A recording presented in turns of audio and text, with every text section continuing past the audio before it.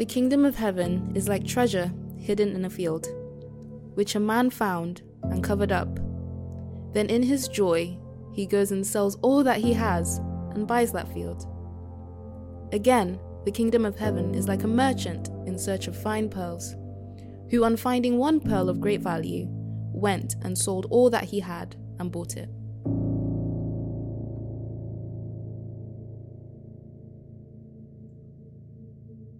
Well, hello. It's so good to be with you this morning. I'm delighted to speak on this parable.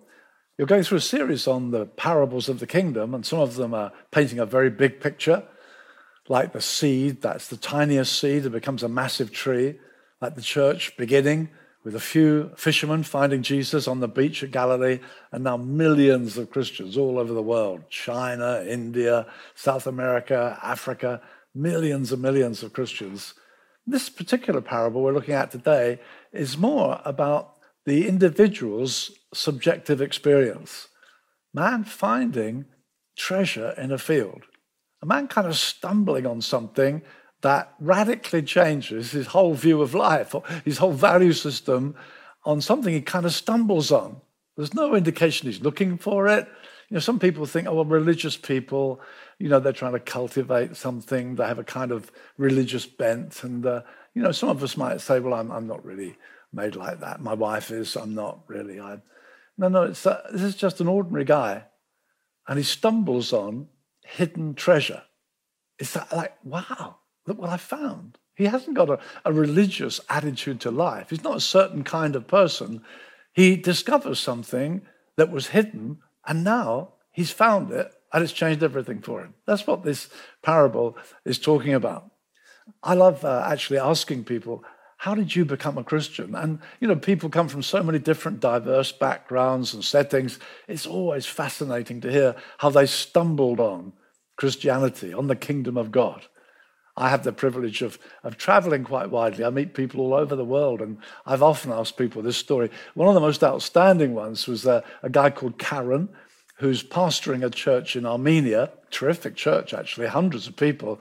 In fact, he said to me, if you watch television in our country, any evening you will see somebody from my church. He's got this big church, a lot of people in the entertainment world have found it, found Jesus.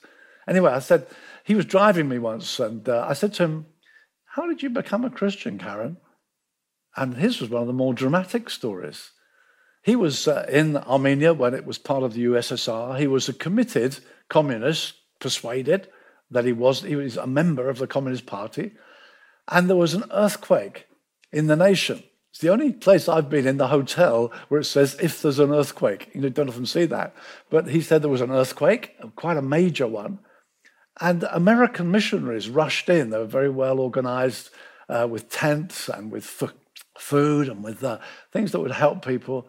And they began to mingle. Of course, they're really there to try and share the gospel with people, but they're being loving and kind and providing. And two of his friends became Christians. He was outraged. I mean, he's just furious. He said, come on, nobody believes this stuff anymore. What are you doing? And he tried to persuade them to give it all up, but they wouldn't. In the end, he was so furious with them.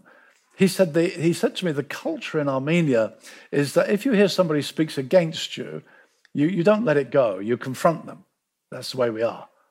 So he said, I cursed and swore against Christ and said to them, if he wants to confront me, he knows where to find me. I mean, just completely indifferent. Anyway, he went home, went to bed. He was sleeping that night. He had a dream. And in the dream, he saw this cloaked figure with a hood, like a kind of a monk, and beckoned him. So he's following this figure in his dream.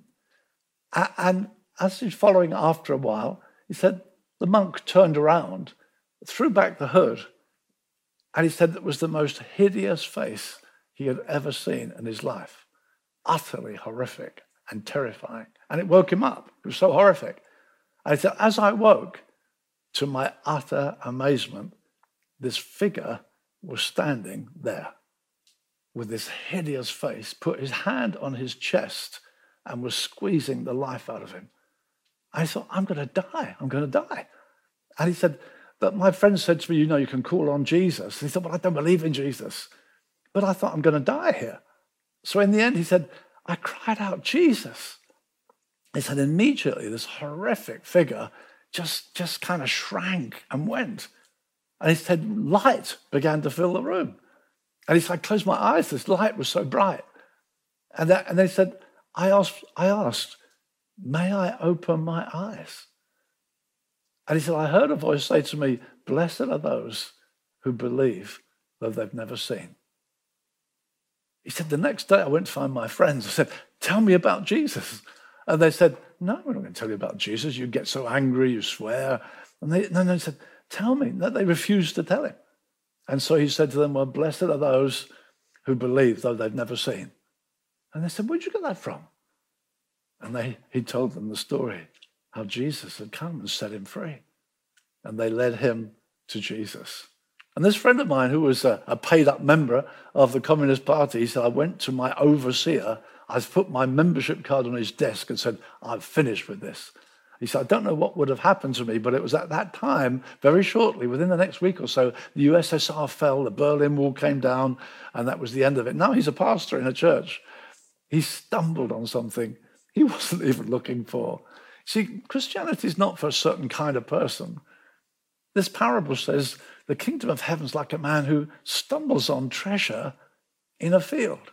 He's not looking for it. He's not searching in the temple or synagogue. He's in a field and he stumbles on treasure. And you can imagine this guy kind of opens a lid of a great container and, wow, what have I found? Extraordinary treasure. It reminds me actually of the story of the resurrection of Christ, because it says for joy, for utter joy, he sells everything he's got in order to buy the field. Actually, it's quite comic. He said he took what he found and hid it somewhere else.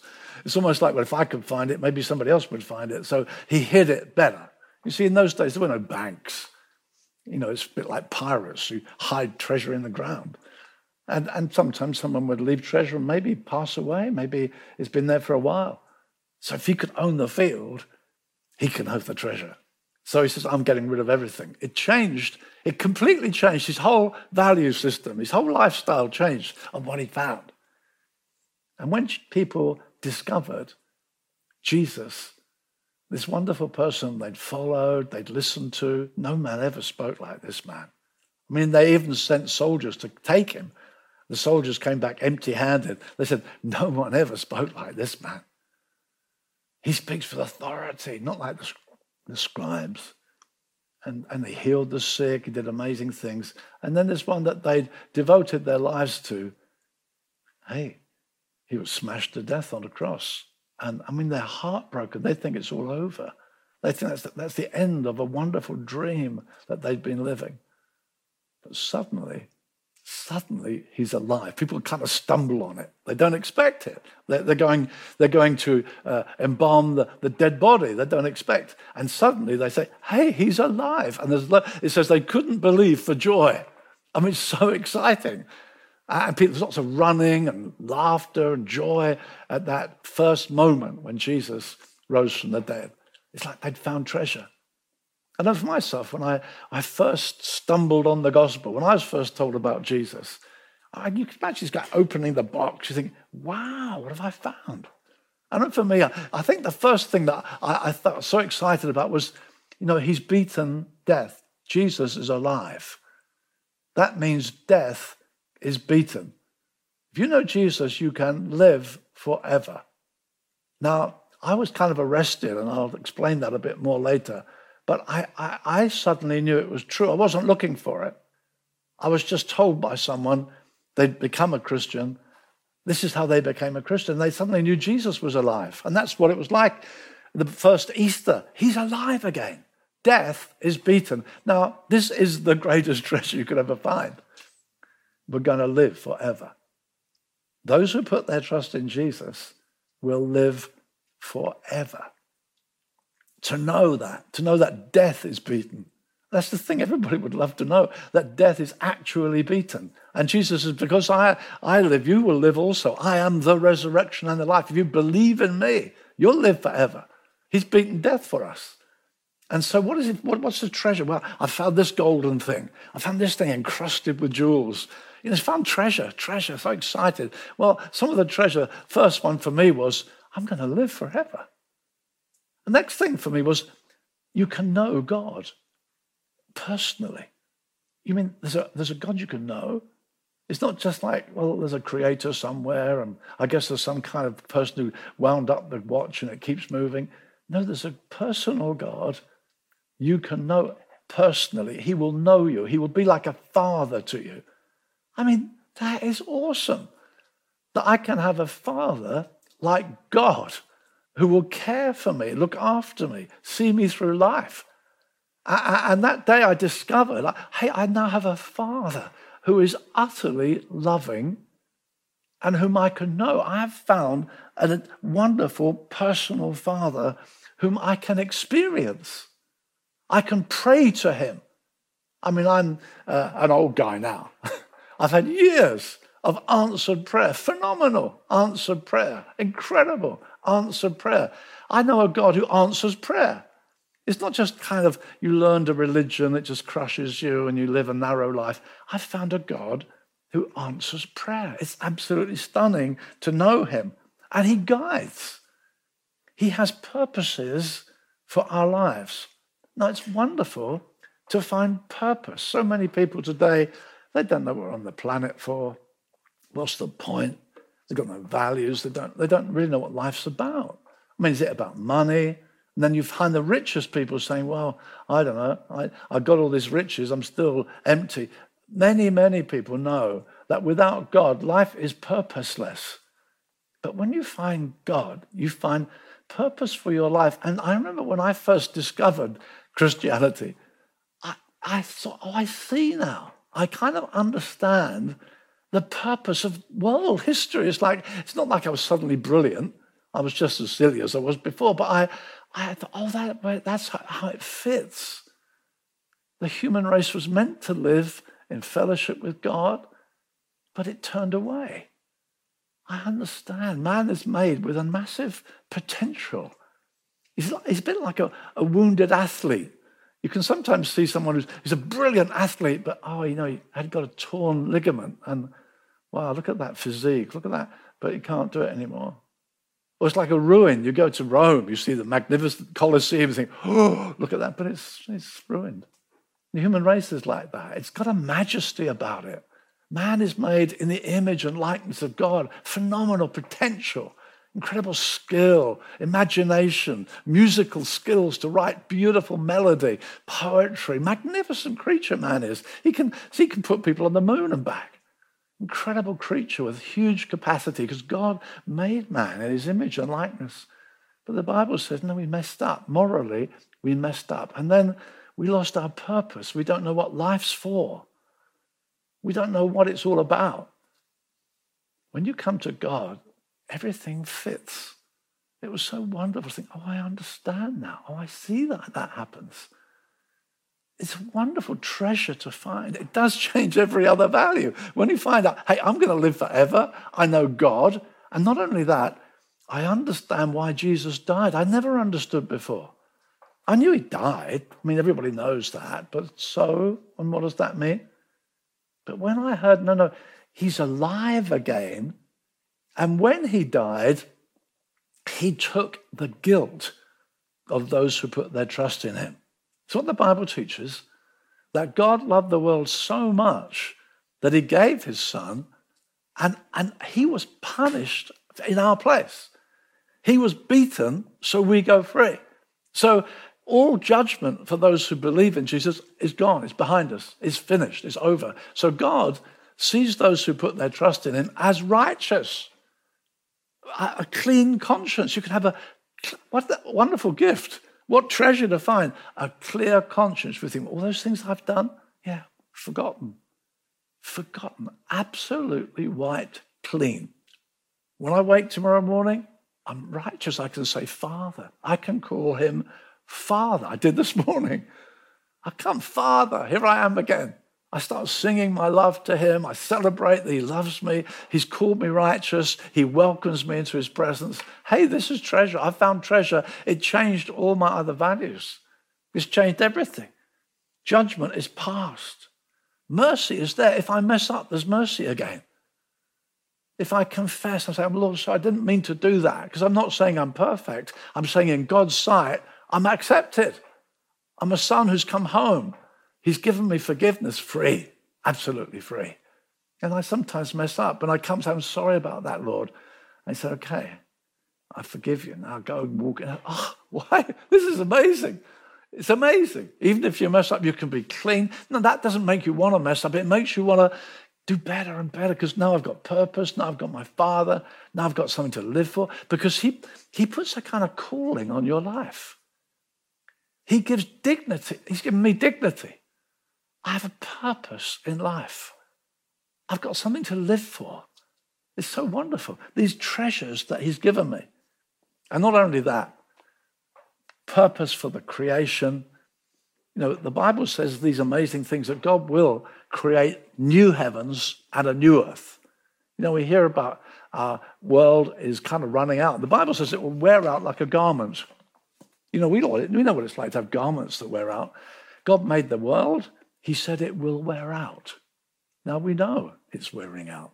We know the ozone layer is wearing out. We know we've got climate problems. We've got food problems. The Bible said in advance it will wear out. But it also says this: God will create new heavens and a new earth. He's the creator. He will do it again.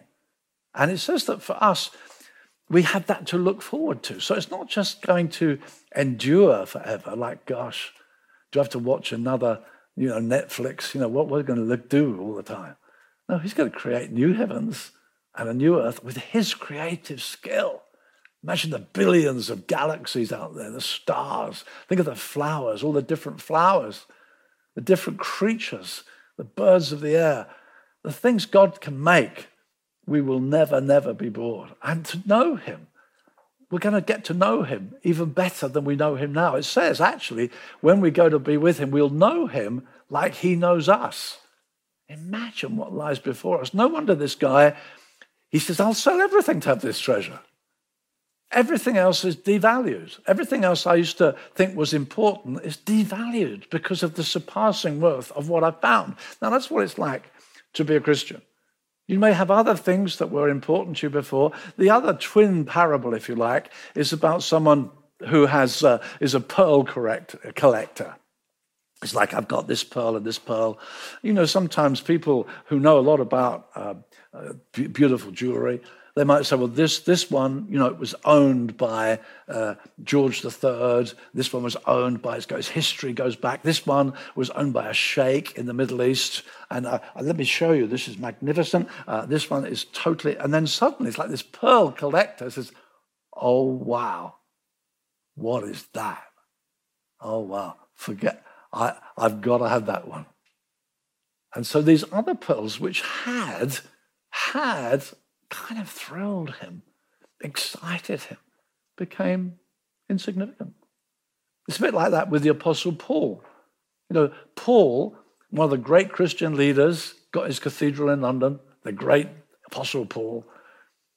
He hated Christianity. He was against Christianity. And he was trying to kill the early Christians. He was a devout Jew, hugely respected.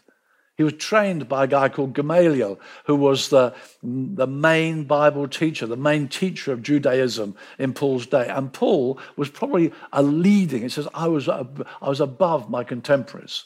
He excelled. He was proud, arrogant. And then he stumbled on Christ, the most famous conversion in the Bible. This guy was going this way and suddenly sees a light above the heavens, above the noonday sun in the Mediterranean. That'd be nice to see, wouldn't it? We're not going there this year, I don't think. But the noonday sun in the Mediterranean, and this light is brighter. And he says, who are you? And interesting, the answer. The answer is fascinating. And the answer is this: Who are you? It's like, what is this? Who are you? And he says, I am Jesus of Rottingdean. What do you mean, Jesus of Rottingdean? He said, I'm Jesus of Nazareth. It's like, huh? What's Nazareth? Actually, he says, can any good thing come out of Nazareth? This incredible light burning out of heaven that blinded him. Who are you? I'm Jesus who was living in Nazareth. What? What? I thought you were dead. No, I'm not. And what are you doing to my church? And Paul said, what should I do? And Paul becomes the greatest apostle in the New Testament, a magnificent Christian leader, because he stumbled on treasure. He stumbled on it. He wasn't looking for it. He was against it. This is the story, dear friends. It's hidden away, and you suddenly see it. He wasn't there before, but now he is. And Paul says, well, I'm prepared to lose everything. It says in one of the letters he wrote in the Bible, so I suffer the loss of all things. He lost his prestige as a leading teacher, a rabbi, honored, respected. He lost it all. But he said, I'm happy to lose it all. He said, I count it as rubbish. He actually says, I count it as dung. That's how, all this stuff, my prestige, my standing as a leading man, he said, absolute trash now. I couldn't care less about it, that I might gain Christ. I found this treasure. Yeah, you can have the field. You can have the field. You can have everything else. I don't want anything else. I found Jesus. And you know, church history is full of people like that. They just said, well, what's the point of going for this when I've got something that has changed everything else? And so, beloved, Christians are not people who are just trying to do their duty, trying to keep up, this religious stuff. No, we've discovered something that is utterly breathtaking and changed every other value. But you may be sitting there this morning, maybe your wife's sitting next to you, and she comes to church and you don't because you think, wow, she's religious, I'm not. Maybe can I just speak to you for a moment? You may say, yeah, well, I don't see it. She sees it. I mean, I don't see it. Come on. I'm a 21st century man. I don't see this stuff. No, it's not because you're 21st century that you don't see it. You don't see it because it's hidden. It was hidden from the beginning. You need to understand this. It's not that we've grown out of it. Millions of people, brilliant scientists, modern people, see it. But it's hidden. It's not that we've grown out of it. It's hidden. Jesus of Nazareth. He didn't come to Rome. He didn't even come to Jerusalem. He's born in a stable. It's hidden. That's the whole point. It's hidden. I mean, the King of Kings born in a stable, raised in Nazareth. The Bible says, can any good thing come out of Nazareth? He's deliberately hidden. And you'll find that again and again. And it actually says this at one point, Simon Peter, who's kind of discovered him, one of his leading disciples, gradually are coming to understand what he's found. And one day Jesus says to him, who do you think I am? And Simon Peter says, you're the Christ. You're the Son of the living God. I mean, he's seen Jesus stop storms, just say, hush, and the storm stops. He's seen him walk on water. He's seen him feed thousands. He's seen him heal the sick. He's had sublime teaching. He's never met such love. And this life they lived with every day. And he says, you're the Christ. You're the one the Bible promises. And then Jesus says this to him. He says, you're blessed, Simon Peter. And this is this. You haven't discovered that on your own. My heavenly Father has revealed it to you. Because, he says, these things are hidden from the wise and revealed to babies. It has to be revealed. God has made it that we don't see it. And the Bible says this, the wise seek for wisdom. God reveals. God has to show you. And so, dear friend, if you're saying, well, my wife's a believer, no. You need to ask God to see. The Bible says you have to become like a little child. You have to turn and become like a little child. It's about attitude. It's not about you've worked it out in your brain. I mean, who do you think Jesus is? If you've been asked what Simon Peter was asked, who do you say I am? You say, well, he's a great teacher, I guess. No, great teachers don't say what Jesus said. I mean, we can honor great men like Mandela. I mean, what a man. But if Mandela one day said, I am the light of the world, you think, come off it. Jesus said that. He's not just a great teacher. He's either a crook or a madman, or actually, he's what he said he was. But it's kind of hidden. And it says this in the Bible. If anyone turns to the Lord, the veil is removed. You can stumble on him. You can find him. But actually, it's about your heart and a willingness for him to show himself to you. The kingdom of God's like someone who finds treasure in a field. He gladly, everything else changes value. Now, this is the one thing. Everything else just changes value. I want this above everything. Everything else has to be reassessed. Do pray God will bless you through his living word to you this morning.